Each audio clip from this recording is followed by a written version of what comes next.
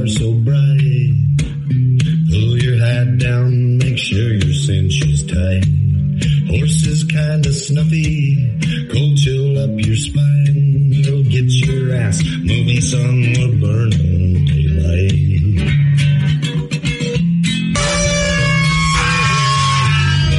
Howdy there, I'm Matt McKinley and we're burning daylight.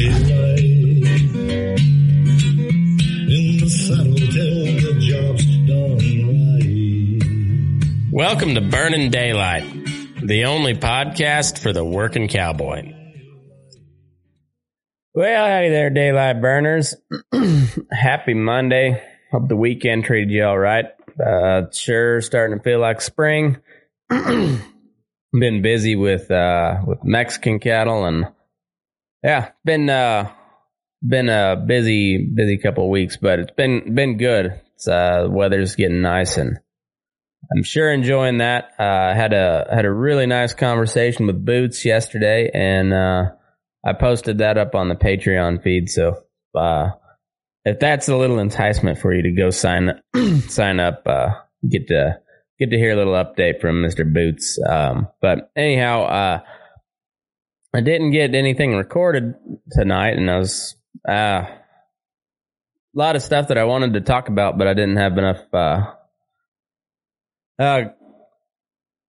Didn't have a whole lot of time to research anything. So, and then we got a big week coming up. So, got a couple interviews, and the family's on vacation. They went to Oregon for spring break, and so I'm got a busy week coming. So I thought I'd repost an old episode.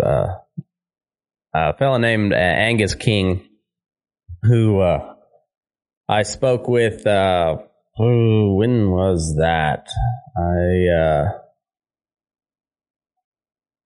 It would have been in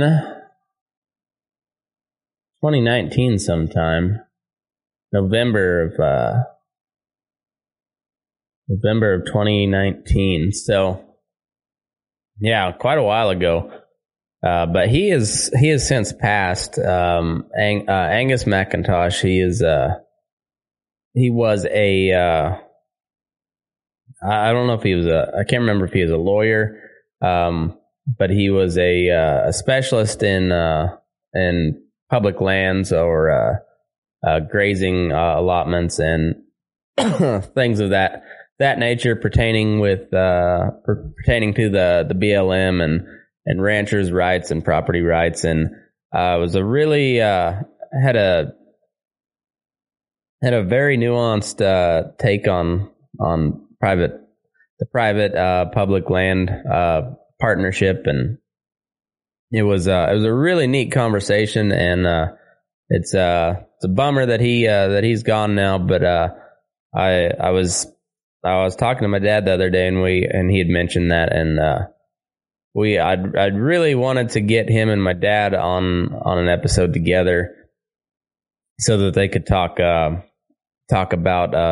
BLM and public lands and water rights, in particular groundwater rights, and now that sucks. That'll never get to happen. But anyhow, in memory of Angus McIntosh, here's the conversation I had with him way back in 2019. So let's get into it.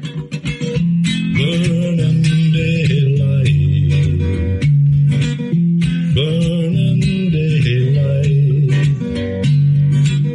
In the saddle till the job's done right. Burning daylight. Well, life is just together, and you won't catch 'em all. But when you ride through the gate, make sure you sit up tall. I can see the horizon, it's looking pretty bright. Well, get your ass moving, son, we're burning daylight. Burning daylight. Burning daylight. In the saddle till the job's done right.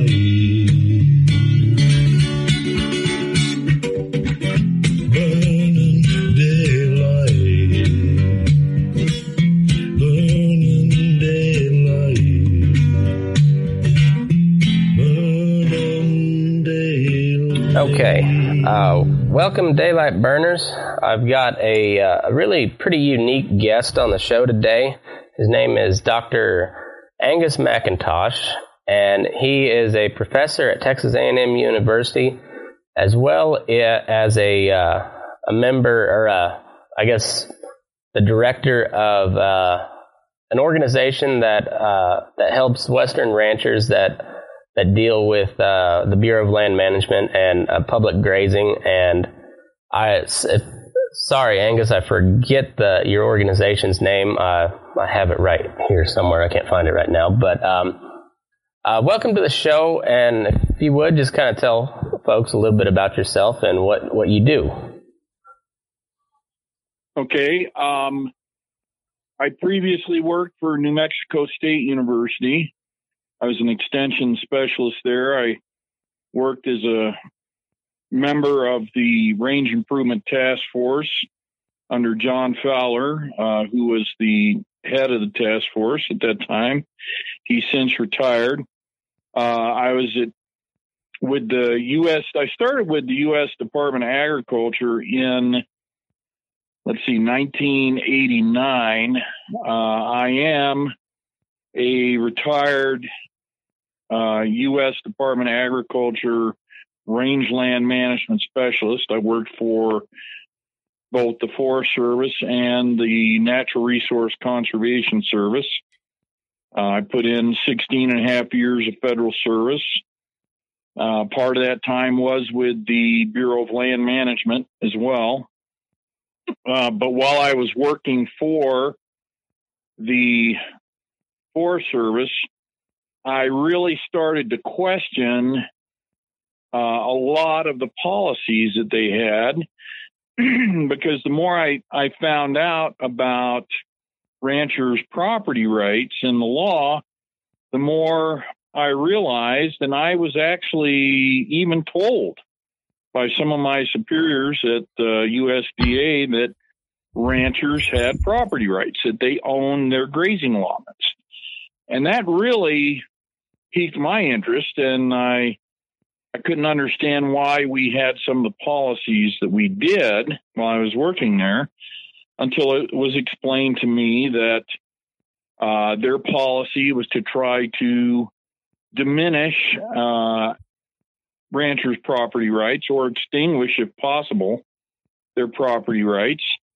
That the Forest Service had a position that they actually were opposed to decisions of the U.S. Supreme Court that recognize ranchers' property rights, and that their whole policy was to try to extinguish or diminish in any way possible ranchers' property rights.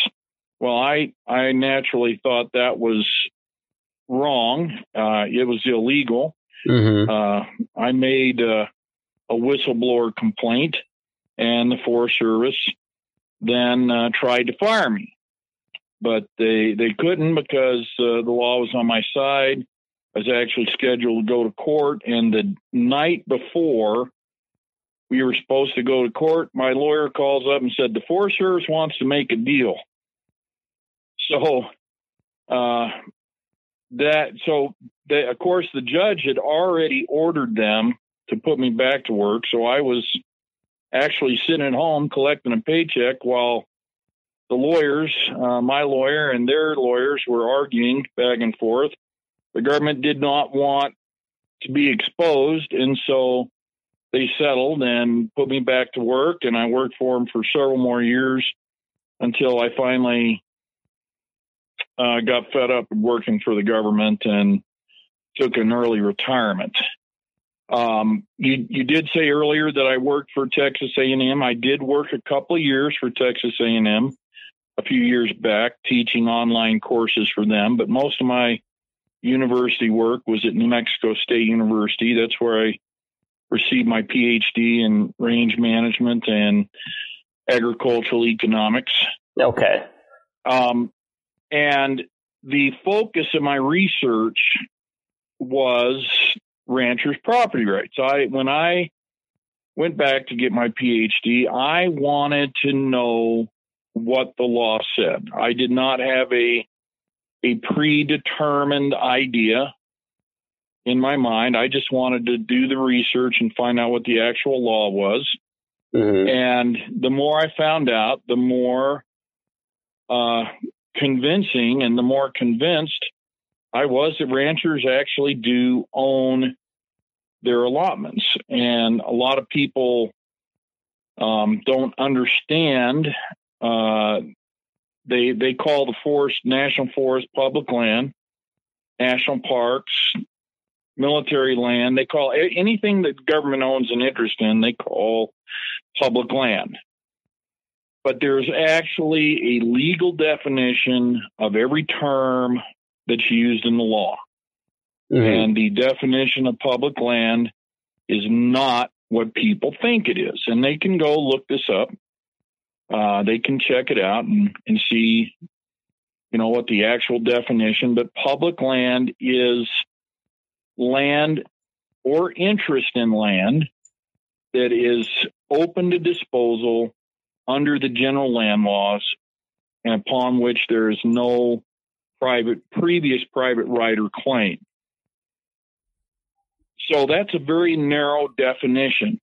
The term public land is thrown around and it's misused habitually. And the reason is because these federal agencies want people to believe that it is public land. And they've got people so brainwashed that even ranchers, when they have to go into court, they do not even raise a challenge to that assertion. And of course, if they don't, then they will lose their case. Mm-hmm. And the reason is, let's say that you own 100 acres of land. Mm-hmm.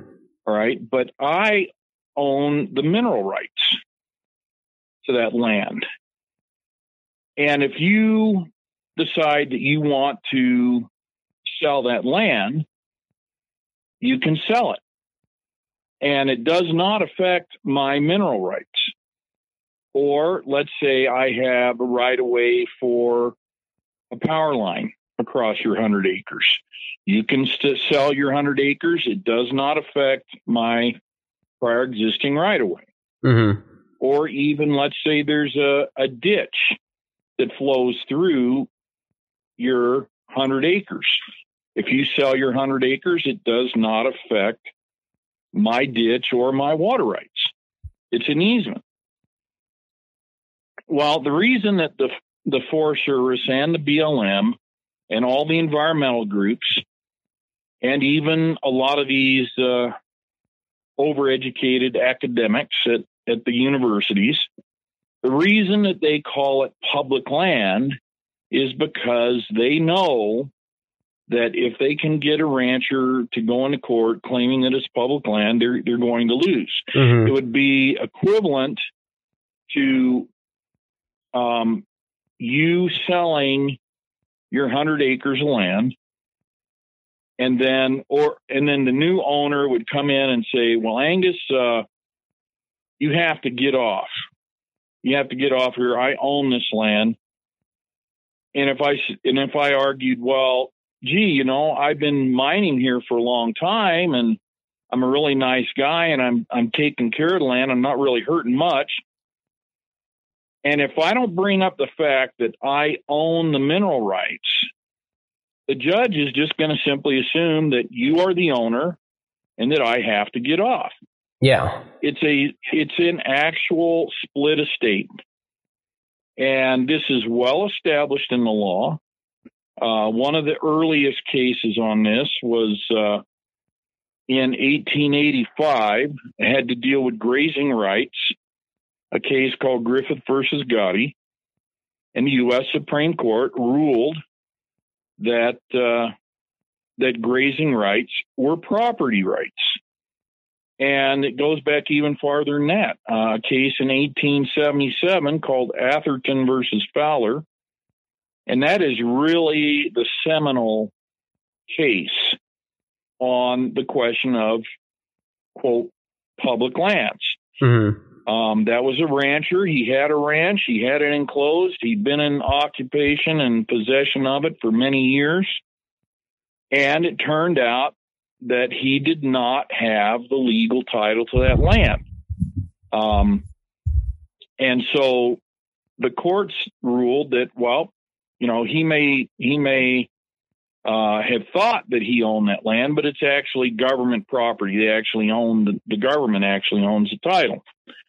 Well, immediately homesteaders started moving on to his ranch and setting up homestead claims and claiming it. Well, he took several years, went through the court system and went to the U.S. Supreme Court, and the Supreme Court ruled that that land was not public land, that it already had a claimant in possession under the laws of the United States, and that nobody could homestead on that land because you can only claim or homestead or assert a mining claim or any other kind of right on, quote, public land. And if someone else was already claiming it under an existing law, then it was not, in fact, public land. And so from that point forward, there are a lot of different cases that have gone through the courts, but if the rancher is ignorant of their rights and does not assert that he has property rights under federal laws, and I can name off those laws. I can go through them here in a minute. Okay. But the point is that if there was already an existing claim or a right attached to that land, it was no longer, quote, public land. Okay. And so when a rancher gets hauled into court and he's accused of illegally grazing on public land, most of the attorneys in this country don't even have the first clue what the definition of the term public land is. But it's black and white. It can be found in Black's Law Dictionary. There are 3 encyclopedic dictionaries, 40 volumes or more, that are used by attorneys and judges in the country. One's called Words and Phrases. The other is called American Jurisprudence, and the other is Corpus Juris Secundum. And any of those sources you can look up. A layperson can go into their local law library down at their local courthouse. They're going to have one of these sets is going to be in your county courthouse. Okay. You can go down there, pull the book off the shelf, and look up the term public lands. There's at least 18 or more U.S. Supreme Court decisions saying that land that is already claimed, already settled on, is not public land. And you see all of these ranches in the West, every single grazing allotment, and by the way, that's the name of our association, is the Range Allotment Owners Association. Okay. Yeah. We have ranchers in every Western state that have joined our association. And the main reason for the association is education, is to educate people on what their rights are so they know what to do when they're confronted by some of these very dishonest federal bureaucrats. And I say that not because they're evil people or they're bad people. I used to be a career bureaucrat, but the fact is, I was lied to by my superiors. And that is how they keep their employees in line. They lie to their own employees.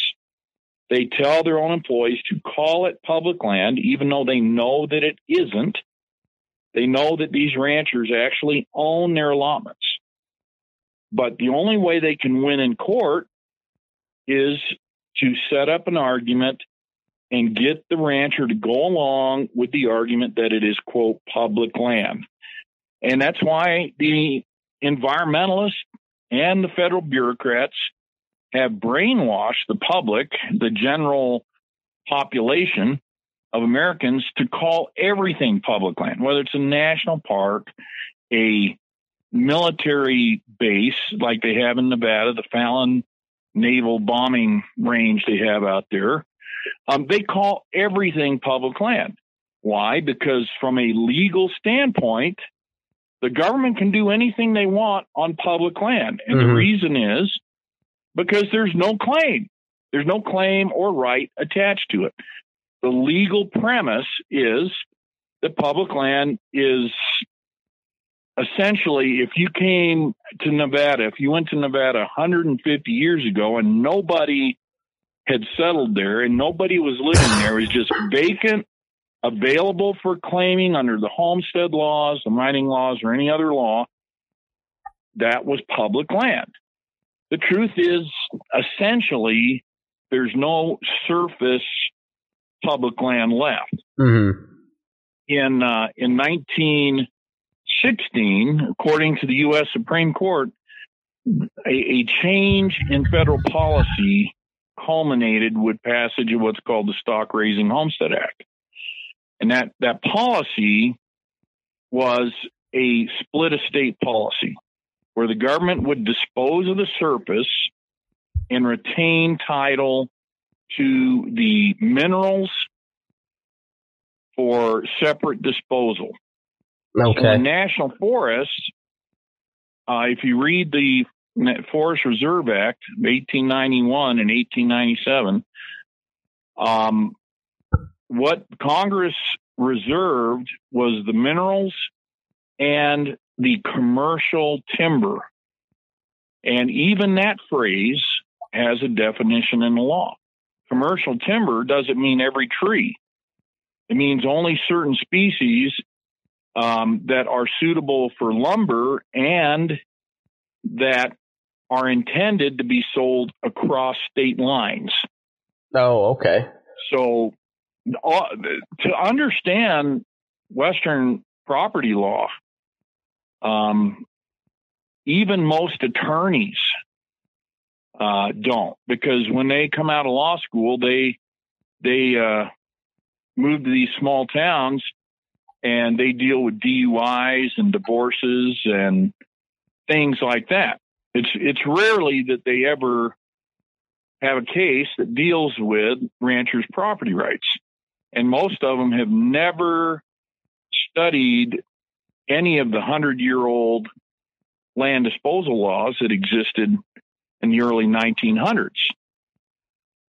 And that's why most ranchers lose their case, or they get confused over people saying, well, if Thomas Jefferson was here, he'd say the state should own the land, which is a specious argument also, because the founding fathers did not intend for the federal government to own 90% of Nevada, and they certainly didn't intend for the state of Nevada to own 90% of the land in Nevada.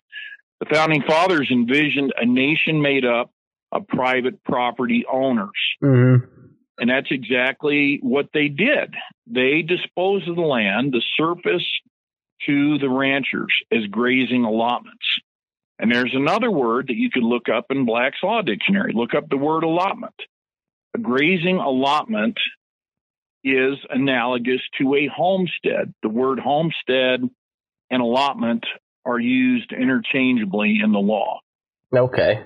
So even though it's a different word, it has the same meaning. It was a grant of a property right. Now, according to the Supreme Court in 1983, what ranchers own is the surface estate for all agricultural and ranching purposes. That's the way it's defined. So a rancher can't just go out there and carve off, 100 acres and subdivide it for condos. Okay. He owns the surface for agricultural use, for ranching purposes. So they, while they own the allotment, the like you said before, it's a dual estate. So the government owns the timber for commercial timber and the mineral rights, while the above ground, that's what the rancher owns, but specifically for grazing and farming related to his ranching operation. Yes. Okay. I'm trying to follow along with you because I've done a little bit of research on this, and it all gets very wordy, and I'm not a lawyer by any means, so I'm just trying to follow along and clarify in my own head. So I think I'm with you. So up until, let's see, the Taylor Grazing Act was in 1937. Is that correct? As 1934 was the Taylor Grazing Act. 34. Okay. So before then, these grazing allotments there wasn't a whole lot of regulation in there, was there? No. And as a matter of fact, if you can prove possession or occupancy is the correct word to use in relationship to the laws that Congress passed, if you could claim and show historically through conveyances back to the 1800s, as far back as 1890, then even ranchers that had ranches outside of national forests prior to 1934 owned those ranches. Okay. Those ranches were owned and it was a question, according to the Supreme Court, it was a question of state law. What happened is the Congress, under several laws, mostly that were passed under what are called the mineral land laws, that Congress actually accepted or validated state law, which meant that they took state law and they embraced it and they put their stamp of approval on it. And once Congress validates state law, then it becomes equivalent to a federal statute. And they did that, for example, with water rights in the West by Section 9 of the Act of July 26, 1866. What Congress did was when they passed that act, they said that all water rights recognized under state law are hereby recognized and validated. Boom. And once they did that, now those property rights were validated. They were recognized by an act of Congress. And so it was no longer merely a possessory right that could be overridden by a federal bureaucrat. Once Congress puts their stamp of approval on a state law and says this is now recognized as a property right, then it becomes recognized. Because under the Constitution, Article 4, Section 3, Clause 2, Congress has the exclusive power of disposal. They can dispose of land any way they want. And there's a lot of people that have the erroneous idea that you can only acquire title to land through a patent. But the Supreme Court has said that's false. The Supreme Court in 1885, in a case called Whitney versus Morrow, said that the highest muniment of title, or the highest evidence of title, is a legislative grant. So when Congress passes a law, an act, and they say, this is yours. If you do this, this is yours, then the grant is made, especially if there's no requirement in the statute that a patent be issued. A patent is only issued by a federal agency if they have been given authority by Congress to issue a patent. These federal agencies, and not even the president, can dispose of land unless Congress passes an act that authorizes them to dispose of land. So this plenary power of Congress to dispose of public lands is exactly how all of these ranches were disposed of. I believe the key act would be what's called the Grazing Act of 1875.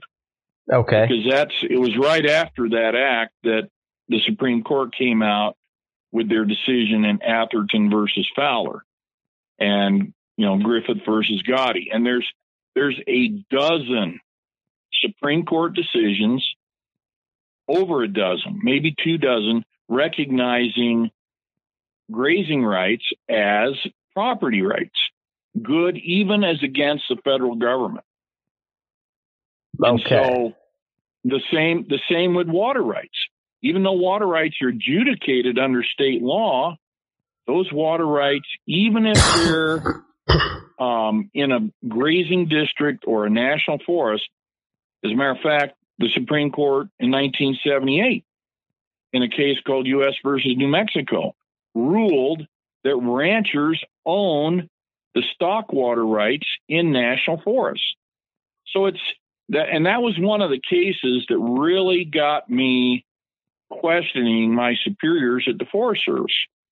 I said, here's the U.S. Supreme Court saying ranchers own the water rights. And the response of my boss at the Forest Service was, well, we think the Supreme Court is wrong. So who's the criminal element here? It's these federal bureaucrats themselves.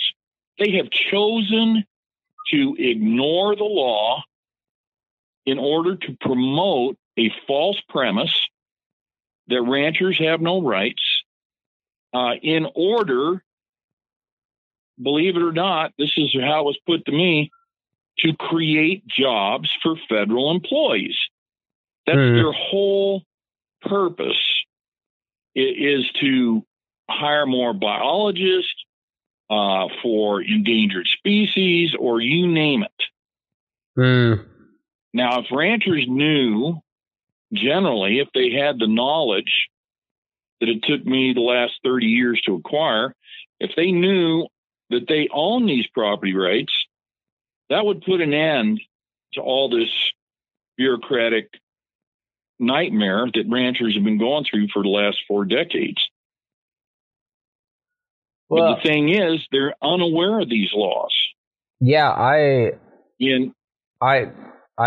would agree there, because there's a lot of this stuff that I've just learned here over the last couple of days while I've been kind of researching some of your work, and really over the last couple of years I've followed the Bundy situation and the Hammonds and the Finicums, and that all of these standoffs, if you want to call them that, or these protests and the struggles, is all spurred from encroachment by the Bureau of Land Management upon grazing rights.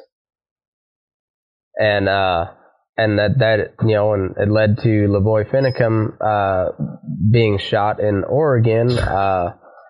It took I don't know how many thousands of dollars the Bundy family has spent. It took a presidential pardon to get the Hammonds out of prison, but the heart of it all is grazing rights on so-called public land, and there's just so much nuance to all of it that it's kind of hard to follow. But I guess when you say like about 4 decades of this bureaucratic nightmare, was that all kind of started with the Taylor Grazing Act? No, it actually started There was, even after the Taylor Grazing Act, there were very explicit statutes passed by Congress ordering the Secretary of Interior and Secretary of Agriculture to dispose of land under the existing land laws. For example, I believe there is a small, what they call national grassland in Oregon. Most of the national grasslands are in the Western Plains states, down through North Dakota, Wyoming, Nebraska, Colorado, eastern Colorado, and eastern New Mexico, even in the Texas and Oklahoma Panhandle, and there's even one in Kansas. So these national grasslands were lands that were bought up by the federal government during the Great Depression and the Dust Bowl, lands that farmers just couldn't make a living on. 160 acres just wasn't enough to support a family. And so what happened was the federal government bought those lands with the idea of resettling them. As a matter of fact, there was an agency in the U.S. Department of Agriculture called the Resettlement Agency. And the whole idea behind buying up all that land was to then allow nearby established ranchers to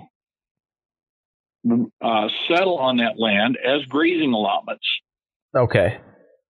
And to be able to acquire the title to those allotments under the existing laws. And that was in the 1940s.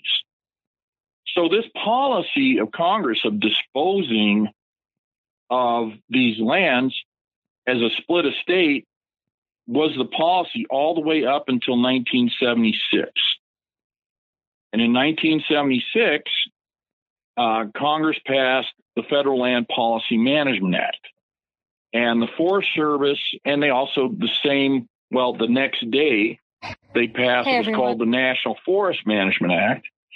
And from that time forward, the Forest Service and the BLM have undertaken a policy of trying to destroy property rights, whether they be water rights, whether it be grazing rights. That has been their internal agency policy. Now, it's not the policy of Congress. Under both of those laws, there are savings provisions that specifically say that nothing in those acts will affect valid existing rights. But there again, if you're a rancher and you don't know what your rights are and you cannot articulate that in court, then you are going to lose in any legal argument. And that is what has happened. Since 1976, these federal agencies have undertaken a internal policy of trying to destroy ranchers' property rights in any way possible. And when you look at the West, it's very obvious why ranchers are the primary target. The grazing allotments that ranchers own cover hundreds of thousands of acres. You can have one rancher in Nevada, the Hage family, they owned 5 grazing allotments that covered an area slightly smaller than the state of Rhode Island. And so you can see why, even though ranchers are a relatively small group, there's maybe about between 23 to 25,000 allotment owners in the Western United States, but they are a huge target because their property rights cover such a vast amount of land.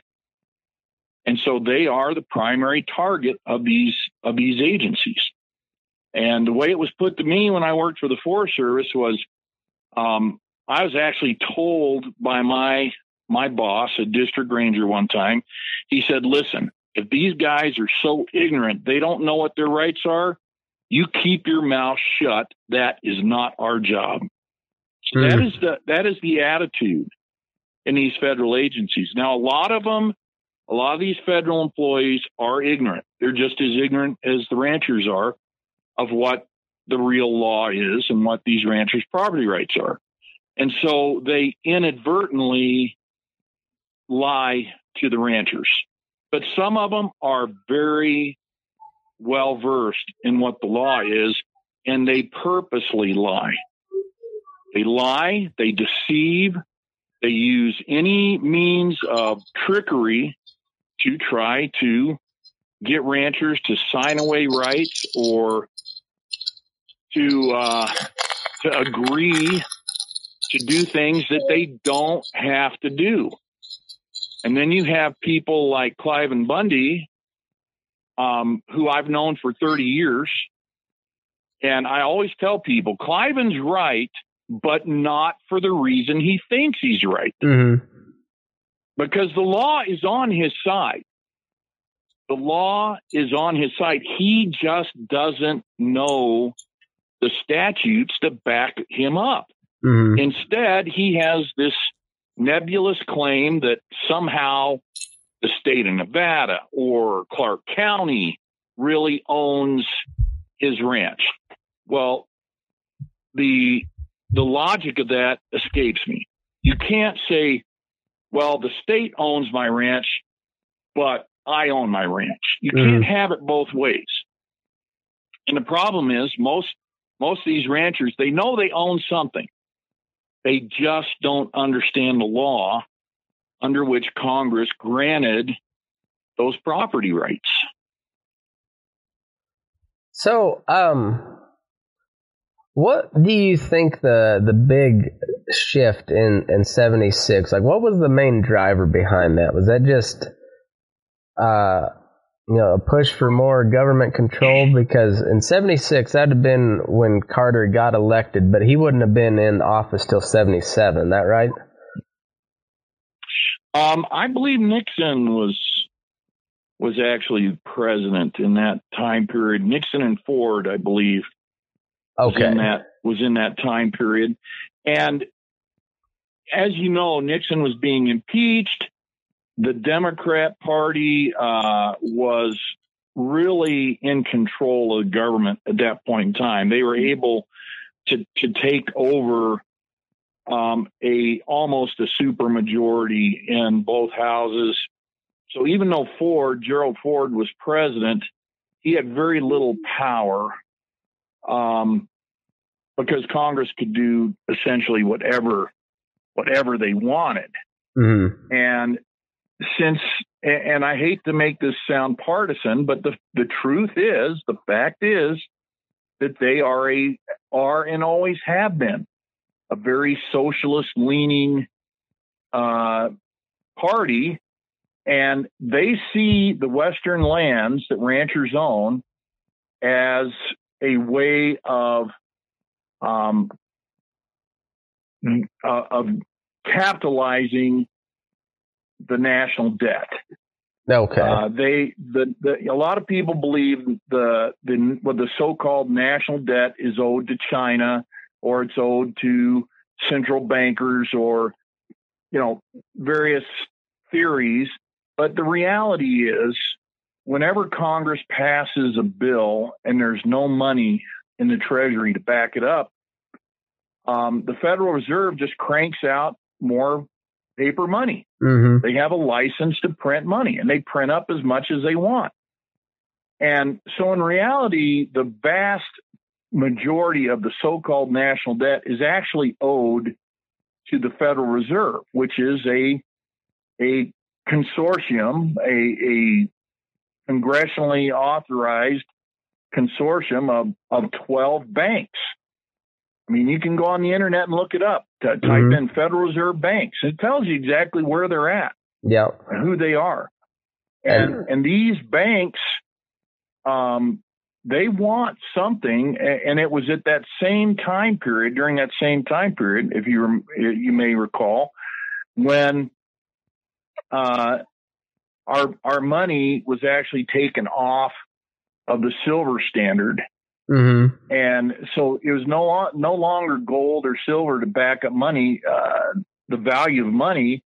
The Federal Reserve had to have something. And the socialists thought, well, we've got all these vast lands in the West to capitalize and to use to collateralize these loans, this national debt that's owed to the Federal Reserve for all the programs they financed that they don't, that the federal government didn't have any money to support. Mm-hmm. And so in reality, I think that is what the driving force behind those in government, and to use ranchers' property, and ranchers' water rights and their grazing rights have been under assault since 1976, and and you can trace that back. Whenever a Republican administration has came into office, for example, right after FLPMA, the Federal Land Policy Management Act, and the National Forest Management Act, right after they were first passed, that's when Jimmy Carter came into office. He was a one-term president, Mm-hmm. and Reagan beat him in 1980. Well, Reagan was a Western governor. He had been a governor of California. He understood land issues in the West. And when he came into office, for the next 8 years, he was able to basically ameliorate or quiet the attack, the assault by these agencies on Western ranchers. And so there was a sweet time period where cattle numbers did not go back up, but they didn't go down any farther. Mm-hmm. So he was able to just kind of maintain the status quo. But then once Clinton came into office and he appointed Bruce Babbitt as Secretary of Interior, that's when you started hearing cattle free by 93, and the assault on small mining claims, on ranchers, on water rights really took off again by these federal agencies. And it hasn't let up since. Well, and a lot on the logging side too, hasn't it? Oh, absolutely. And a lot of the fire disasters that we have, especially in California. I live just right up against the border of California. A lot of that has to do with just overgrown timber, because they're not allowed to log, they're not allowed to graze as extensively as they need to, and therefore it's just a tender fire waiting to erupt. Well, there's an example right there is another example of ignorance of the law. Mm-hmm. Because in the Forest Reserve Act, what's called the Forest Reserve Act of 1891, there is actually a provision that says it is a criminal defense. In other words, if you get hauled into court, you can get off by just claiming this criminal defense. And it says right in the law, it's a criminal defense that if you're charged with illegally cutting timber from a forest reserve, that all you have to do is say, I was cutting it for my own use, or not even for your own use, but just cutting it for use by a resident. So it doesn't even have to be yourself. You could say, I was cutting it for my neighbor, and not for export out of the state. Huh. And so it says right in the law, the residents, which means the residents of the state, if you're a resident of Nevada, you have a right to cut timber in a forest reserve or national forest, as they're called now, for specific uses, for construction, for fencing, and for other domestic uses, it says. And there's even a Supreme Court case on this from 1905, where the U.S. Supreme Court says that the federal agency, the Forest Service, cannot use their power to make rules and regulations to deprive citizens of a right granted by Congress. And so that right to cut timber and to cut wood for firewood or your personal use, it's a right. But since most people don't know that, and that law is still in effect, that law has not been repealed. Those rights are actually protected under Title VII of the Federal Land Policy Management Act. The same act that repealed a lot of these old federal laws grandfathered in all of these existing rights. So the problem is ignorance on the part of the citizens. If a county or even a citizen wanted to go out and cut wood, firewood, and he knew what the law was, then he could go out there and do that, and there's nothing the Forest Service could do to them. The problem is most people just don't know the law and they don't know their rights. That's good to know. That's really good to know. I guess let's kind of shift over to some of the bureaucrats in office now. I know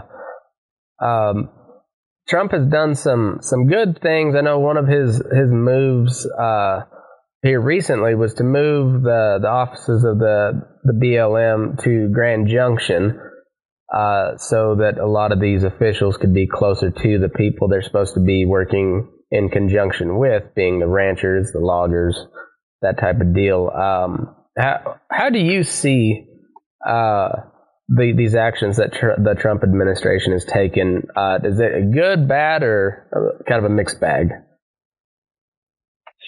Well, it's good, but there again, if you work for the federal government, I am certain that even though they're well-intentioned people that Trump is putting in office, well, most of them, I think some of them, I won't mention names, but some agencies have better individuals than others. It's still they're still fighting against an entrenched bureaucracy that are themselves brainwashed and that have been able to brainwash a large percentage of the citizens, and they don't know about these laws.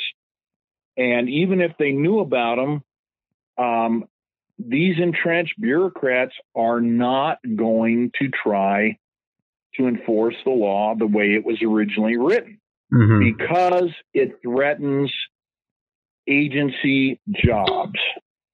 Yeah. If ranchers knew that they did not have to sign a grazing permit, if they knew that they did not have to sign that permit, how many of them would actually sign one? Because when you sign those things, it's got 20 pages, front and back, a small print saying you're going to give up your grass, you're going to give up your water, you're going to give up your improvements, you're going to give up all your rights in order to benefit an endangered species, whether it be a wolf or an owl or a grizzly bear or a minnow or a mouse or you name it. Desert tortoise. How many ranchers would actually sign something like that? None. They wouldn't. Yeah. And so if they don't have the ranchers' permission, if the local federal bureaucrats don't have your signature on that paper that essentially gives them permission to run your allotment any way they want, if they didn't have that power, if they didn't have that authority, how many people would actually sign up for the service? And you got to remember, the Bureau of Land Management actually was formed out of what was called the Grazing Service. The Forest Service is the Forest Service. These agencies were not created to rule over quote unquote public land. They were created for the very reason that Congress had disposed of all this land as a split estate, and ranchers actually own the surface. So the only way they can make ranchers do anything is to get them to sign some kind of contract or some kind of agreement, or in the law, it's called a cooperative agreement. Get them to sign on these cooperative grazing agreements in order to make it enforceable in court. So once they get that rancher to sign these things, then they can force them by taking them into court and getting a court order to make them reduce their livestock numbers in order to support some endangered species. Well, these agreements are only good for 10 years. And once they expire, then they convince the rancher, oh, you have to sign a new one. But first we have to do our Environmental Policy Act study, our environmental assessment, our environmental impact statement. We have to look for Indian ruins. We have to do a biological assessment to see if there's any endangers. They tell them all this stuff they have to do before they can allow them to have a permit. Well, they choose their language very carefully because certainly it's a government program. If you want to participate in a government program, you have to do everything that they say is required by federal law. But the fact is, they don't have to sign. If they wanted to just manage their ranch on their own, just like Cliven Bundy is doing, he doesn't have a permit. He hasn't had a permit for probably 25 years or more. Yeah. Okay. So, but the thing is, like I said before, Cliven is right, but not for the reason he thinks he's right. If he only knew what the law was and what his real rights were, he could walk into court tomorrow and beat the pants off these federal agencies, no matter who the judge was, whether it was Gloria Navarro or whoever. Yeah. But the thing is, most ranchers just don't know the law, and there's very few attorneys that know the law when it comes to these things. This is something I've been studying for 30 years. And I have the answer for every single argument that the government can bring up. Unfortunately, in the Hage case, here's the thing about the law. Once you go into court with an argument, you have to stick with that argument. You can't change it later once you learn, oh, wait a minute, we should make this argument. Well, it's too late. You have to stay with the argument that you started with. Well, Hages actually did well. They won as far as their water rights are concerned and as far as their right-of-ways to be able to access those water rights. But since then, I've also been able to find all these other laws that deal directly with the grazing rights issue.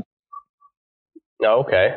And so we could have won even bigger for the Hages if we had known 26 years ago, 27 years ago, what we know today, then we would have started with the right argument. But we started actually through 5 different arguments out there. When Wayne Hage Sr. first started, he actually had 5 different arguments that he threw out there, alternative arguments, so to see which one the judge would take. Well, the grazing rights argument that we have today as an actual ownership argument, surface estate argument, is an argument that we did not have back then. But we have the research now to back it up. Well, that's interesting. We're actually working. You said you were from Southeast Colorado. Myself and an attorney are working with a rancher in Southeast Colorado to bring these issues before the courts right now. And we're also working with a rancher in New Mexico to bring these points of the law before the courts. So we've got 2 cases we're actually working on right now that will answer, we believe, in finality, these questions about ranchers' property rights. Well, that'd be great. This has been really informative. It's been a lot to take in, but I've enjoyed the chat. You might be familiar with my dad. He had a little case going against the federal government, a little place called Pinyon Canyon.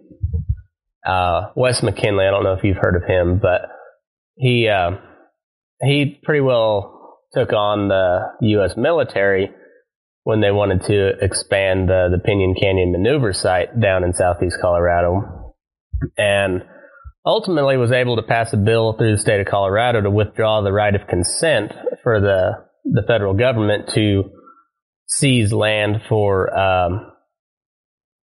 military use. And I'm familiar with that situation. I don't know all the facts. Yeah, and involved with the case, but I do remember that. I don't know how much of that land was grazing allotments or and versus straight out privately owned. But I know it was a huge chunk of territory, and in that part of the world, there's a lot of grazing allotments down there. So I'm sure that had a lot to do with it as well. But it was another case where it just took some research and being aware of what the law was and what your rights are under the law, and was able to win that case. I think had it gone further, they may have lost in court. I don't know for sure, but a lot of times if you can prove your case and have a good defense, a lot of times they kind of back off because it makes them look bad in the public's eyes. So if they can't, yeah. There was a case in 1911 called Curtin versus Benson, where a rancher had a ranch established for many years under some of these laws that I was telling you about. Mm-hmm. And then the government drew a big circle and took about half his ranch into Yosemite National Park. And it went all the way to the U.S. Supreme Court. And this rancher happened to know what his rights were. Mm-hmm. He was an attorney, and he was a California state senator. And he said, wait a minute. He says, I own 23,000 acres of range rights. And you cannot use your regulation that says I have to have a grazing permit. You can't use that to take away my property rights. And the United States Supreme Court unanimously agreed with the rancher. So the case law is out there. It just that it hasn't been used. Ever since then, the government has always tried to use the argument, oh, well, these are public lands. Mm-hmm. And if they get the rancher to bite on that bait, to take that bait, well, they know they're going to win the case. And so they pursue it. But every time a rancher brings up the right arguments, they drop the case. Mm-hmm. Just like you were saying. Yeah. And so we're going to use these cases that already exist. And it doesn't matter that these cases might be 50 years old or 100 years old. It's still good law. Yeah. It's never been overturned. And we are certain that we can beat these federal agencies. Because the ranchers that are involved in these cases, they're not going to back down.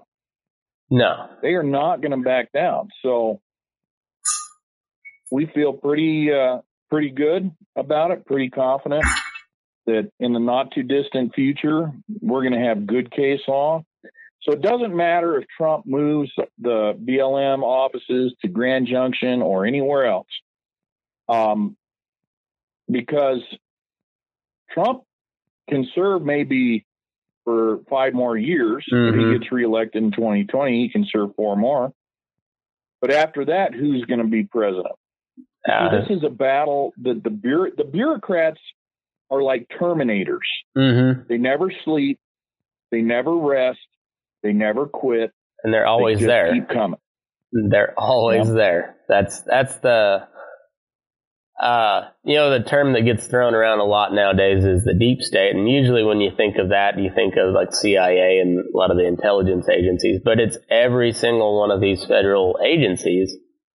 There's absolutely folks that are just entrenched in there. And while they may not be politicians per se, because they're not elected, they're career bureaucrats, and they, just like everyone else, they want to hold on to that paycheck. They want to hold on to the semblance of power that they have, and they will fight you tooth and nail. But if you're aware of what your rights are and what the law is, you can fight back and fight back effectively. And I think the Bundys have shown that pretty well. Like you said, I'm not real for sure on where Cliven gets some of his stances, but I think it's been shown that he's right in his claims. It just, the reason why he's right, like you said, is not the correct assessment. But I think more people need to start reaching out to you about these kind of things, because once you sign that grazing permit agreement, you're pretty well bound by what that agreement is. I mean, it's a legal document. So once you sign that dotted line, you're hooked. Well, there are some escape clauses in the National Forest Management Act and the Federal Land Policy Management Act. But like I said, most ranchers and most attorneys are unaware of those savings provisions. So even though the law exists to be able to get you out of that, because, for example, Title VII makes everything in a grazing permit subject to valid existing rights. But then you have to go to court to argue what your valid existing rights are. So it's better not to sign the thing in the first place. But yeah, you're right. Well, that's interesting. I think I've taken enough of your time today, but I would really like to get you back on to discuss this even further and go even further into the weeds. I'm all about it. If you'd be willing, I'd love to have you back in the future. Certainly. All right. Love to. Well, if there's any way that folks can get a hold of you and get some advice and counsel, I guess, where can they find you? Well, we have a Facebook page, Range Allotment Owners Association. We have a web page, rangeallotmentowners.org. And they can get a hold of me directly at our email, okay, which is Range Allotment Owners Association at gmail.com. Okay, I will put all of those in my show notes for this episode, and for sure I'm going to do a little research and pepper you with some more questions here in the future. So I appreciate your time, and I appreciate what you're doing, and thanks for coming on the show. Okay, thank you. Have a good one. All right, bye. Bye. Your eyes up in the morning, beneath the stars so bright. Pull your hat down, make sure your cinch is tight. Horses kinda snuffy, cold chill up your spine. You'll get your ass moving, son, we're burning daylight. Burning daylight. Burning daylight. In the saddle till the job's done right. Burning daylight. Well, life is just a gather catch 'em all. But when you ride through the gate, make sure you sit up tall. I can see the horizon, it's looking pretty bright. Well, get your ass moving, son, we're burning